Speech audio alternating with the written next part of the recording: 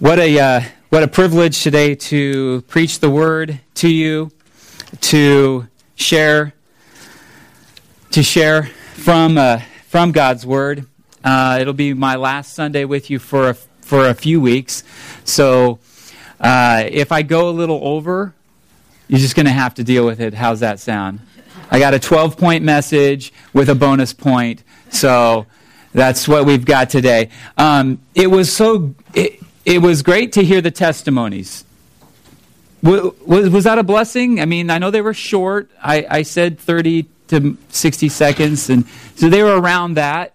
They were short testimonies, but you heard from two sets of men. Two men who have been already voted and confirmed by our covenant members as elders of this church. More on that a little bit later. And two men who you just voted on to confirm as deacons in the church.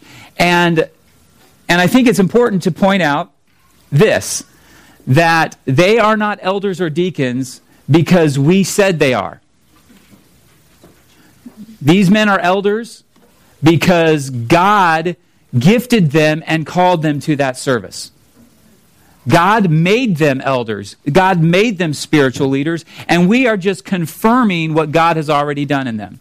And then you heard the testimony, and I love what Kevin said. He said, I'm just going to serve no matter what.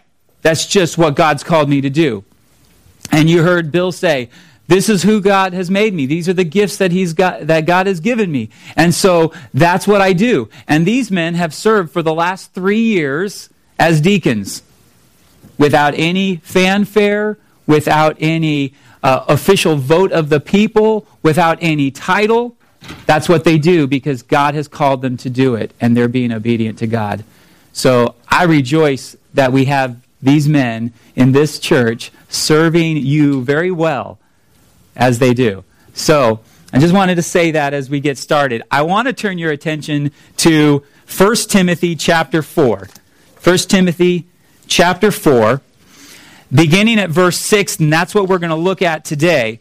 And this is going to be an unusual message. As I said, I literally have 12 points for you and a bonus point. I was not joking, okay? But each of those they're going to be short points. I'm not going to preach for an hour and a half. Don't worry. My wife is looking at me like, prove it, buddy. But I promise you, I will not take us into tomorrow. But I could. There's so much to talk about. But what I want to do today is I want to direct my attention to one of our men who today we are going to ordain as a pastor.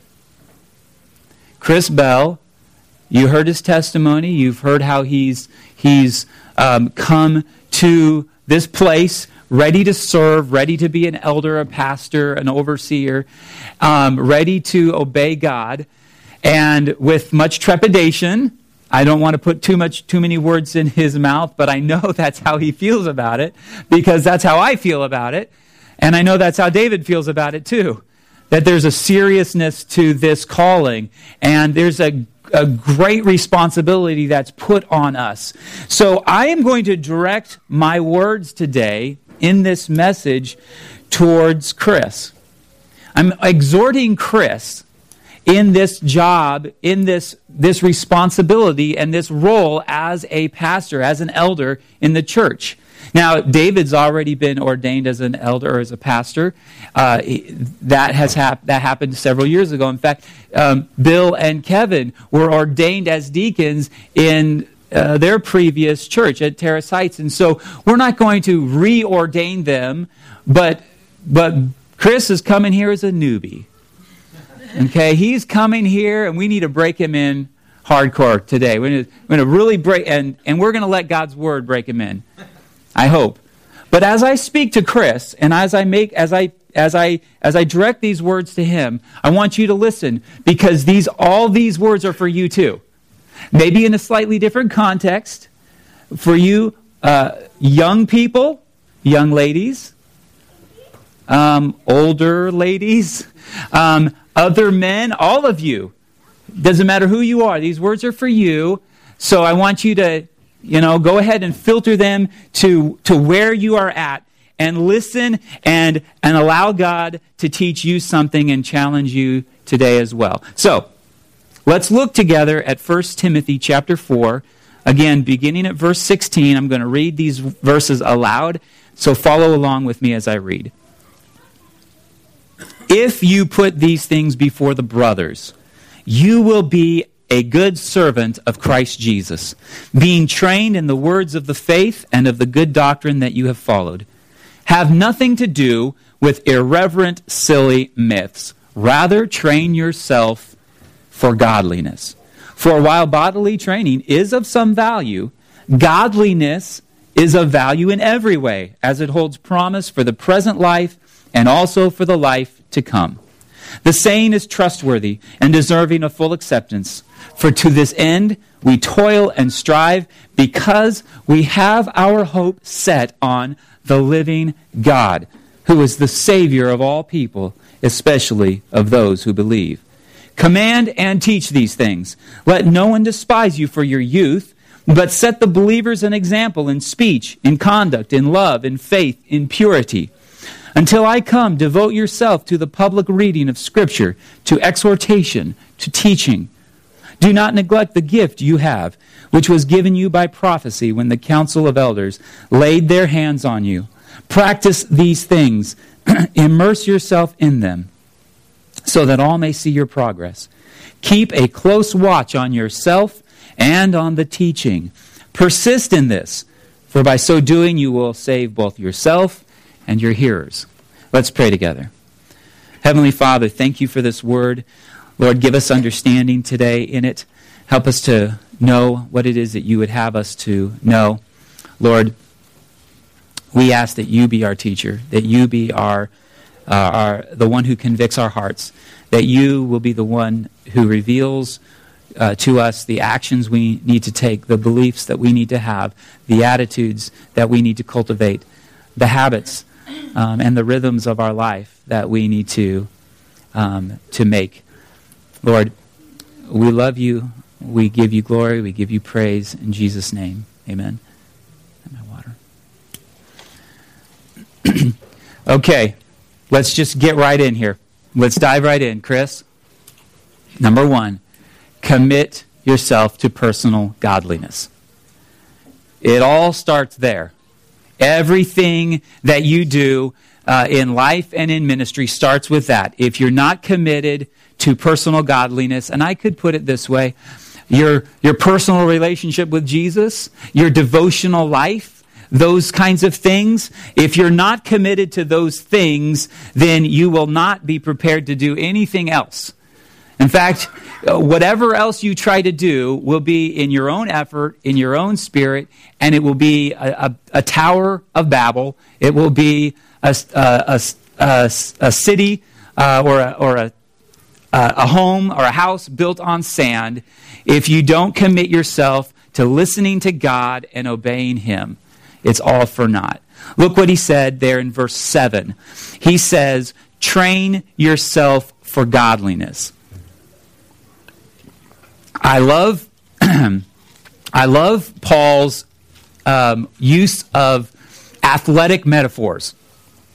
For some of us, that may be a little disconcerting. Some of us are not that athletic. Some of us can't even throw paper in the wastebasket, let alone put a ball through a hoop or something like that. And that's okay. But Paul I don't know if Paul was all that athletic either. But he looked around him at a culture that praised athletics, that praised personal physical accomplishments. Okay, the Greek games were going on. The Romans adopted those as well. And they understood training. And so when he says, train yourself for godliness, I want us all to think about training for something of endurance. What we're training for is a marathon. And your spiritual life is a marathon. Okay? It is not a sprint. It is not a match. You're done with that match and you go on. It is not a test. You can cram for a test. Athletics is not like school. School, Right? You can write your paper the night before, and you can even get an A sometimes. But that's not how it works in the spiritual life. You cannot cram for God's work. You cram for it, you will not get an A. Okay? You will not pass. Because godliness is something you train for day after day after day after day. So, if you will commit yourself to personal godliness, think of it as a marathon, something that you train for every day. None of us would ever think about signing up for a race. Okay, some of you have, all right. Some of you have signed up for races and thought, oh, I'll just show up. How did that work for you? If you finished it like we did the Pirate Plunder last year, praise God we didn't die, okay? But we didn't win any medals, all right? And Paul says, train or run as if to win the prize, okay? That's what we're going for. We're trying to win the prize. We're trying to get to the goal of our salvation, Jesus Christ himself. Train day after day after day for what God has planned for you. Commit to personal godliness. Number 2, and this is going to, because some of these are going to just kind of steer off, and we're going to look at some other passages of Scripture, but number 2, prioritize prayer and the Word. Prioritize prayer and the Word. In this letter that Paul writes to Timothy, Timothy is a younger man. He's a protege of Paul. Paul is teaching him, training him, writing this letter to give him instruction on how he ought to lead in the church as a man of God. And he says this in chapter 2, verse 1. He says, I urge that supplications, prayers, intercessions, and thanksgivings be made for all people. Right here at the beginning of his instruction to Timothy, he says, first of all, this needs to happen, prayer. Prioritize prayer. He said it again in verse 8, I desire that in every place the men should pray, lifting holy hands without anger or quarreling. And then in Acts chapter 6, one of those passages that is very formative for us in understanding the difference between a pastor, an elder, and a deacon, a servant, a man who is devoted to meeting the physical needs of the people. Here in Acts chapter 6, verse 4, the apostles say, but we will devote ourselves to prayer and to the ministry of the word. So I want to exhort you to follow the example of the apostles who are devoted to prayer, who are devoted to the word. Make sure that no matter what else you're doing, you're praying to God for yourself and you're praying for your people. And you're devoted to the word. You are hungry for the word. You're reading the word. If your people are reading God's word, you need to be at least doing what they're doing. If your people spend 5 minutes a day in the Word, you need to be spending 10 minutes a day in the Word. If your people study the Bible 2, 3, 4 hours a week, you need to be studying the Bible 8 hours a week. You need to lead in the ministry of the Word and prioritize it in your own life. Don't let administrative stuff get in the way. Don't let setting up chairs get in the way of prayer and the ministry of the Word. These things have to be done. They're not unimportant. But your priority, your responsibility is prayer and the Word. Number 3, take care of your physical body. So for some people, again, going back to the athletic metaphors, really? Okay, huh? What?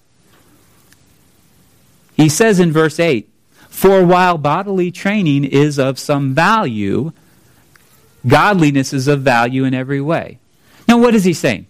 He's obviously making the point that the kind of training, the metaphor that he uses, is going to get Timothy thinking about running and boxing and wrestling and doing those kinds of things, the athletic events that were all around them in that culture. And so for us, we might think of jogging every day, or doing CrossFit, or going to the gym, or playing basketball and doing those kinds of things. And those are all good things. That kind of training is value. It's valuable for today. But one day we won't be able to do those things anymore. One day we will leave this earth and we will go to heaven. And all that you accomplish in athletics will mean nothing to you, right? But notice what he says. He says it is of some value. Why? Why would it be of value? Lessons learned. It teaches us discipline, absolutely. But also, this is what we have. This is what we have to serve in. If your body breaks down 10 years from now, that's the end of your ministry, right? If you cannot get yourself out of bed, you can't minister to the other people. If you can't walk up a few stairs, you can't minister to the people on the 4th floor. If you don't take care of your physical body, you're going to end up being disqualified for service. 1 Corinthians chapter 9. This is exactly what Paul says. When he talks about running to get the prize, to exercise self-control in all things, to receive, and he says in the spiritual life, we're receiving not a perishable wreath, but an imperishable. And in verse 27, 1 Corinthians chapter 9, verse 27, he says, but I discipline my body and keep it under control, lest after preaching to others, I myself should be disqualified. Now, he's talking about a lot of things. There are a lot of implications in that verse. It's not just eating well and exercising or having a certain body fat composition. He's talking about discipline that runs into every area of life. Disciplining himself, keeping his body under control so that he's not sinning. But take care of your physical body so that when you're 80, 90, 100 years old, you're still serving God, serving Him strong in the body that God has given you. Number 4, set an example for others. Jump to verse 12 with me. He says, let no one despise you for your youth. Timothy was a young man. But, he says, set the believers an example in speech, in conduct, in love, in faith, in purity. So here's what most young men think when they're in positions of leadership. They think, how can I get the older people to do what I want them to do? That's what we think. I'm going to say we, because that's exactly how I thought too. Or how can I positively influence them? However you want to phrase it, it's all semantics. But we oftentimes think, oh, I'm a young man, I'm in ministry. When we tell somebody, oh yeah, I'm an elder in the church, they go, you really, haha, because you're a young man, right? Right? That's what we get from, it happened on Thursday afternoon, late morning. But that what Paul says to Timothy is, don't let them despise you. It's hard to not let them despise you. I'm still uncertain what he actually meant for Paul or for Timothy to do, except that what he says next is the only thing that we have control of, and that is set the believers an example. So set an example for others. And what does he say? In life, in love, in purity, and what did he say? In conduct, in speech, in faith. You set the example. If you want your people to be humble, you be humble.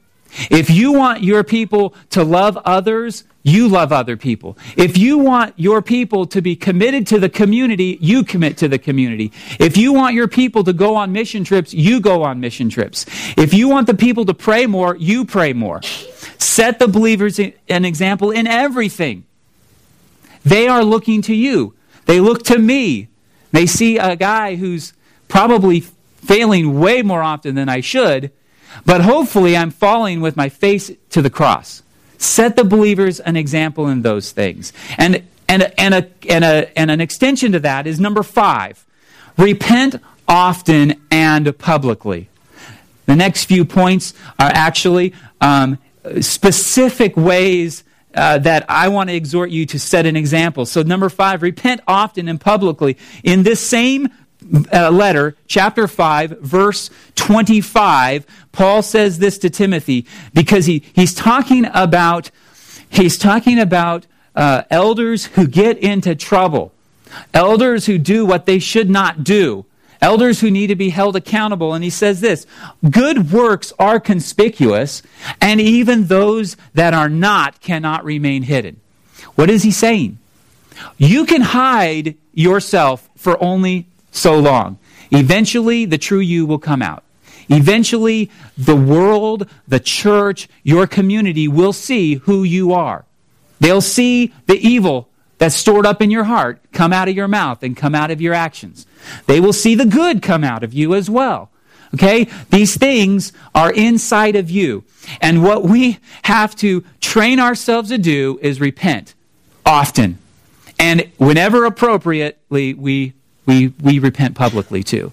Because we stand in the pulpit, we stand before God's people day after day after day. We lead from the front. And so when we make a mistake, we acknowledge it. And sometimes in humiliating public manner. But God has so much grace for us in us. His forgiveness, His mercy, it extends beyond our repentance. We can't repent enough and out-repent God's grace and His love and His mercy and His forgiveness. So, repent often and publicly. Number 6, though, love your wife and train your children. That's another way that you set the example. In chapter 5 of this letter, he says that overseers, it's another term, a synonymous term for an elder or a pastor. Overseers must be the husband of one wife. That means you are committed to your wife. You love her. You care for her. She is the only woman for you. You have eyes only for your wife. You have affection only for your wife. I'm going to talk about love for other people in a second. But you understand what I'm saying? There's an exclusivity to your relationship with your wife. You are a one-woman man. You love her. You care for her. You do it in the way that Paul said to do it in Ephesians chapter 5, verse 25. He said to husbands specifically, love your wives as Christ loved the church and gave Himself up for her. He sacrificed Himself for her. He loved His bride. Christ loved His bride. He died for His bride. He put His bride before His own earthly existence. And husbands, we do the same thing. Chris, love Chelsea well. Love her completely. Put her first. Make her a high priority in your life. But love or train your children too. Discipline them. Disciple them. They are the ones that God has given you to raise up, to follow Jesus, to love Him. So he says this in Ephesians chapter 6, verse 4. Fathers, do not provoke your children to anger. Any father ever do that here? Girls, have I ever done that? Don't answer that question. But instead, big but here, bring them up in the discipline and instruction of the Lord. Train your children. Bring them up in the discipline and instruction of the Lord. That's in 1 Timothy chapter 3, the letter we're looking at today. He talks about managing your own household. And that doesn't just mean, making sure that they got rides to school, that they're getting food when they need to get food, that they're going to bed on time, that money's in the bank. Those are good things, and that's part of it. But bring them up in the discipline and instruction of the Lord. Teach them, train him. Paul said to Titus in his letter, when he's talking about this very same thing, talking about elders and overseers, he said, they must be believers. Teach them God's word. Give them the gospel. Demonstrate the gospel in your life. Demonstrate repentance. Demonstrate belief in God. Demonstrate by the way you live and the way you love your wife that we're here to do God's will. We are here to glorify God. Train your children in that. Number 7, moving on, love people. This is another way that you set an example. Love people. We talked about this. Maybe I don't think we can talk about it too much. We talked about this during your ordination council. Loving people. And I want to encourage you to embrace what Paul says to the Philippians. Remember what he said to the Philippians in chapter 1, verse 8? And he told them, I yearn for you all with the affection of Christ Jesus. And he said it this way, for God is my witness. What he was saying this to the people. And he said, God is my witness. In other words, you know that I love you. You know that I long for you. I desire to be with you. I yearn for you. I have compassion for you. And the Philippians, they didn't have to go, okay, well, I guess he said it with an oath, so we have to believe him. No, they knew it because he had spent his life with them. He had loved them. Love people. They are loved by God. And it's with the affection of Christ Jesus. You might wonder, as I have, and part of my testimony is being convicted that I don't love people. And here's what struck me. When I realized how much God loves people, and how I wasn't even in the same city, not alone the same ballpark as Jesus, who laid down his life, who demonstrated his love for us in dying on the cross for other people. God loves people so much. God loves the people in this church so much that he died for each and every one of them. And that same atoning death is available for all those outside, living in our neighborhoods, living next door to you, living down the street. They need Jesus, and Jesus loves them very much. Love people. And here's another way to do that. Number 8, follow Paul's example. Share your life. Share your life with others. Share your life with your church. Share your life with your neighbors. Share your life with people who are far from God. Here's what he said in 1 Thessalonians, in this letter that's filled with his love and his gentleness and his compassion. And he says this in 1 Thessalonians chapter 2, verse 8. So being affectionately desirous of you, are you seeing a theme in Paul's life and ministry? He says, we were ready to share with you not only the gospel of God, pause there, because here's what we do. I'm an elder. I'm a pastor. Good. I'm going to be in my study 40 hours a week. I'm going to be studying the Bible, and I'm going to stand in the pulpit. I'm going to deliver this amazing message week after week. And what more should I do? I mean, gosh, what? Come on. I'm preaching the word to them. We haven't even gotten to teaching. That's point number 9. Okay? We haven't even gotten there. Paul says, we were ready to share with you not only the gospel of God, but also our own selves, because you would become very dear to us. We talk about sharing life. We talk about doing life together. We talk about community all the time at the River Church. Why? Because it's all over the New Testament. Sharing our lives with other people. That's why we're in missional community. It's not because it's something important for, we got to do this. Oh, it's a job to do. No. We spend time sharing meals together, eating together, studying God's Word face to face with one another, and not just over the internet. We do that because we want to share ourselves with people. Share your life and bring your wife and bring your children along with you on the journey. Share your life with other people. Love them that much. And your church will see it. And they will go, there's something about Chris and his family, and the way they share their lives, and the way they love people, and the way he loves other people, and the way he's real, and he's repenting. Man, that's where we need to be. That's what we need to be all about.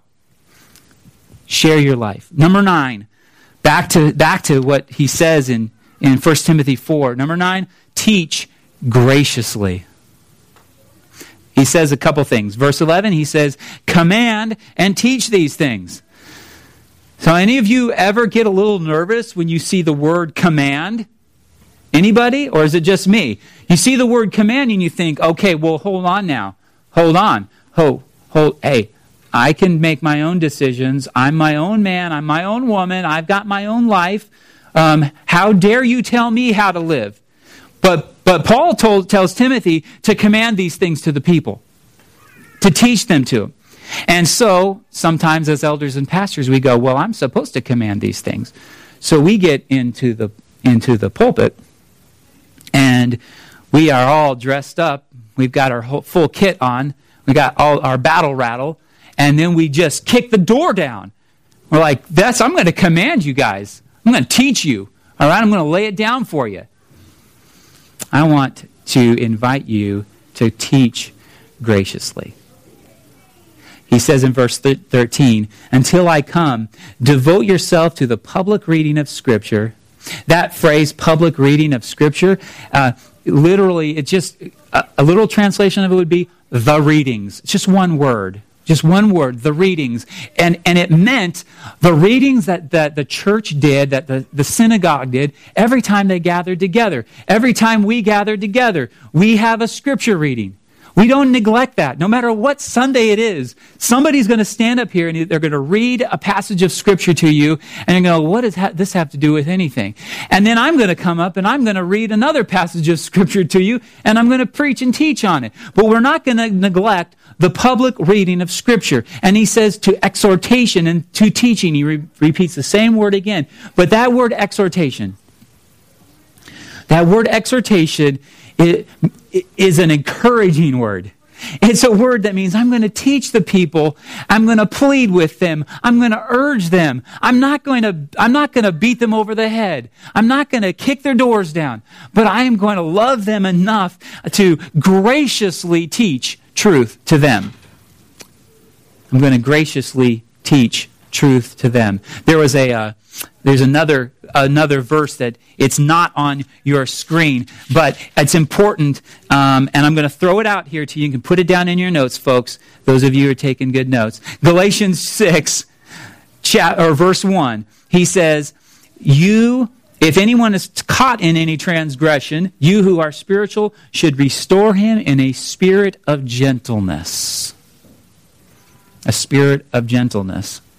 And then, oh gosh, there was another reference that just went in and out of my head, and it's not in my notes, so I'll have to skip it.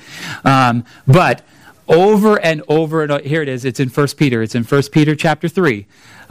When he says to them, to be always prepared to give an answer for the hope that you have, but do it with gentleness and respect.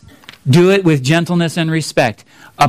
That's apologetics. That's defending the faith. That's defending the good news. Being ready to say, this is what is true. But he says to do it with gentleness and respect. And I want you to do that every time you get into the pulpit. And every time you stand up here and teach, you know that what you're teaching is something you're failing at. Every time we go to the Word, and I'm preaching these points, and I'm saying 1, 2, 3, here's point number 9, teach, and every single one of these I failed at. Every single one. So I have no right to kick down anyone's door here. I want to exhort you, and I want to exhort you strongly, and I want to urge you, and I want to plead with you to do these things. But you know why? It's because I know I need them. I know you need them. I know we all need them. Teach with a spirit of gentleness, a spirit of respect. Teach graciously, and if the tone of Scripture is hard, be a little hard. If the tone of the Scripture is gentle, be as gentle as you can. Teach graciously. But related to that, and I don't want to miss out on this, number 10, make disciples. Because that's really what he's talking about. He's using this teaching and commanding words for Timothy, but what it means for Timothy is that he should be making disciples. So we go back to Matthew chapter 28, and we go back to our Great Commission. That's what it's all about. That's our prime directive. It's the one thing that we have to get right. We can't mess up on this. We can screw up a few other things, and we will have to repent of those things and get them right. But if we screw this up and we're not making disciples, we're not doing the work that Jesus gave us to do until he comes back. So go therefore and make disciples. And what did he say about that? Teaching them to observe or obey or to keep all that I have commanded you. Jesus said that I've taught you a lot of things. great. Don't just obey them. Teach other people to obey them. Make disciples. And so do that in the pulpit. Do that in your missional community. Do that in your discipleship group. Do that day to day, every opportunity you get. When you run into people at the store, when you run into your friends and your acquaintances, when you're going, you know what I'm saying. In all of those ways, make disciples as you go here and there and everywhere. Look for opportunities to teach, to preach, to lead others to faith in Christ. And then he says this in Ephesians chapter 4. Ephesians chapter 4, beginning even at verse 11, when Paul says, he gave the apostles, the prophets, the evangelists, the shepherds, and teachers to equip the saints for the work of ministry, for building up the body of Christ. Why are we there to make disciples? Why do we teach graciously and with gentleness and respect? We are there, you are there to equip every single one of the rest of us for the ministry. And so for all of us, hey, yoo-hoo! The deacons and the elders aren't the only ones doing ministry in this church. They're not the ones who are supposed to do all the ministry. You, the church, are supposed to do the ministry. That's who's supposed to do the ministry. That's what Paul says right here. That's who does it. And elders, pastors, overseers, and anyone who teaches and preaches and uses their gifts in those ways is there to equip you for that ministry. For the ministry that you have been specifically equipped by the Spirit to do. Why? To build up the body of Christ. And he says this in verse 13, it's not on your slide. Until we all attain to the unity of the faith and of the knowledge of the Son of God, to mature manhood, to the measure of the stature of the fullness of Christ. That's a lot of things that we're supposed to attain to. But that's big time. It means we're supposed to be growing. We're supposed to be maturing. We're supposed to be who God has called us to be. That's why we make disciples. And that's why as elders or pastors, overseers, our job is to make disciples. Got to do it. We got to do it. It's got to be our prime directive, the thing that we're obeying Jesus in, because that's the work of the church. That's the work that we have been given to do in the church, to build them up. Number 11, though, all of these things, I hope all of these things are a little bit humbling. And you'll know, and just as I've said already, you will fail at these over and over and over again. You'll go out this week and you'll fail at them. And you won't do what you're supposed to do. The sins of omission build up so quickly in our lives, it's not even funny. So, number 11, preach the gospel to yourself. What does he say in verse 16? He says, keep a close watch on yourself and on the teaching. How are you going to keep a close watch? How are you going to guard yourself like that? By preaching the gospel to yourself every day, day after day, maybe even moment after moment. What does that mean?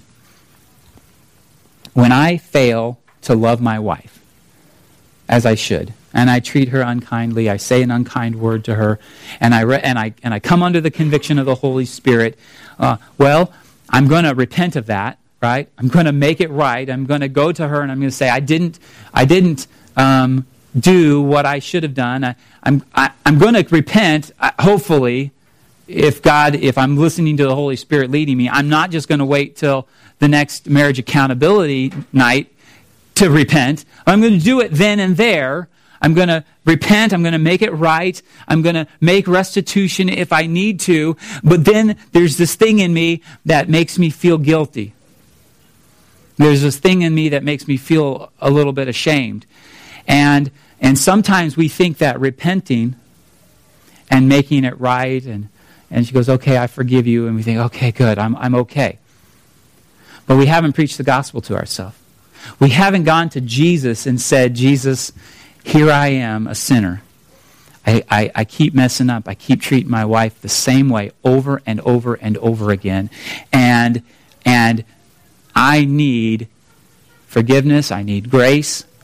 I need to be reminded of who I am. And so God tells us, you're my son. I love you. I died for you. You are going to mess up. I've forgiven it. I've given you grace. I've given you mercy. I have taken your guilt. I have taken your shame upon myself. And it's not yours anymore. So go in peace. Your faith has made you well. We need to come to Jesus day after day after day and hear him speak those words to us. Remind ourselves of the gospel. That's how we keep a close watch on ourselves. Because we personally will screw up over and over and over. And if we are not going back to the gospel for repentance and belief, and true belief in who God is and who he has made us to be and what he has done for us, if we're not going back to him over and over and over again, we will let ourselves get out of control. That we will be gone. And our teaching as well. Our teaching won't be gospel-centered. Our teaching won't be focused on Christ. It'll be focused on all of the knuckleheads out there. We will think, every time we get into the pulpit, we'll think, why aren't they listening to me? We'll look out at everybody and go, why aren't you doing what I'm telling you to do? Probably because we're not keeping a close watch on it. We're not preaching the gospel to ourselves. It's a lot easier to preach the gospel to other people, the true gospel of grace and mercy and forgiveness, of identity in Christ, because of what he's done for us and not what we've done for him, when we're preaching that to ourselves over and over, day after day. Preach the gospel to yourself. Finally, number 12. Related to that, I want to take you to 1 Peter chapter 5, verses 6 to 7. Humble yourself before God and others. And this may be one of the hardest things to do as a pastor or as an elder, when you're given a title, when you're given an ordination certificate, and when your name is on the marquee, I hope our names are never on the marquee in this church, but you know what I'm saying. You get the email address, you get your photo on the website or whatever, and we begin to think that we've arrived somewhere. And what we need to do is humble ourselves, like what Peter said to do. Humble yourselves, therefore, under the mighty hand of God, so that at the proper time he may exalt you. But he's not done. Casting all your anxieties on him because he cares for you. Humility, anxiety. Have we had these conversations before? I think we have. It is very easy to be anxious about everything that's going on. You know why? Because we think it all depends on us. And because we think that maybe we're not living up to it. We're not preaching the way we should. We're not making disciples the way we should. We're not loving others the way we should. We're not sharing our lives like we should. And then we become anxious and we think, oh no, what's going on? What's happening here? Is my ministry falling apart? Is the church going to implode? And we need to be reminded that it's not about us. It's about Jesus. It's not my church. It's Jesus' church. And we then can just simply humble ourselves. What does that mean? A lot of times that means, guys, I can't do this. I can't do it all. I'm not good at that. Or you know what? I don't have an opinion on that. You take care of it. I mean, I have an opinion. Personally, I have an opinion about everything. But I have had to learn to swallow that and say my opinion doesn't really matter in this case. Humble myself before other people. Humble yourself before God. Let him take care of the exaltation. There's nowhere ever, we are never, ever, ever commanded anywhere, not even an implication, that we ought to exalt ourselves. Never. We exalt God. We exalt his son Jesus and the work that he's doing. Other than that, we are called over and over and over again to humble ourselves. So I want you to do that, and then I want you to think about the fact that in doing so, we put ourselves in an ideal position to be saved by God. It's not on the screen, but here's what Peter went on to say. Be sober-minded, be watchful. Your adversary, the devil, prowls around like a roaring lion, seeking someone to devour. We talked about the armor of God before. Put it on, brother. Jesus has it there for you. All you got to do is pick it up as you go through the supply line. He's got it waiting for you every morning. You put on the armor of God. Be sober-minded. Be watchful, because the enemy's got you in his sights now. You are a marked man. The banner has gone up, and he knows exactly where to press the attack. And he's going to do it against you. He's going to do it against your wife, and he already has, hasn't he? Yep. He's going to do it against your wife, and he's going to do it against your children. Be ready. Humble yourself before God and before others, because you can't do it on your own. You need him, and you need the church. And here is the final bonus point. Here's really where the crux of the matter is. Look back with me at 1 Timothy chapter 4 again. Right in the center of that passage, he says this in verse 10. For to this end we toil and strive, because we have our hope set on the living God, who is the Savior of all people, especially of those who believe. Set your hope on the living God. It's your only hope. It's our only hope, folks. It's our only hope. We set our hope on the living God. You know who the living God is in this letter? It's Jesus himself, who is the Savior of all people. Now, God the Father saved us too. He certainly has. But Jesus is alive. The reason why we can even talk to a living God, a heavenly Father, and sing songs like "You're a good, good Father." That's who you are. Because we know he's a good, good Father. He's a living God because Jesus is alive. So we set our hope on that. We put our eyes on Jesus, the author and perfecter, the finisher of our faith. Right? We keep our eyes on him. That's the gospel. So, set your hope on Jesus. He is the one who saves you. He is the one who saves us all.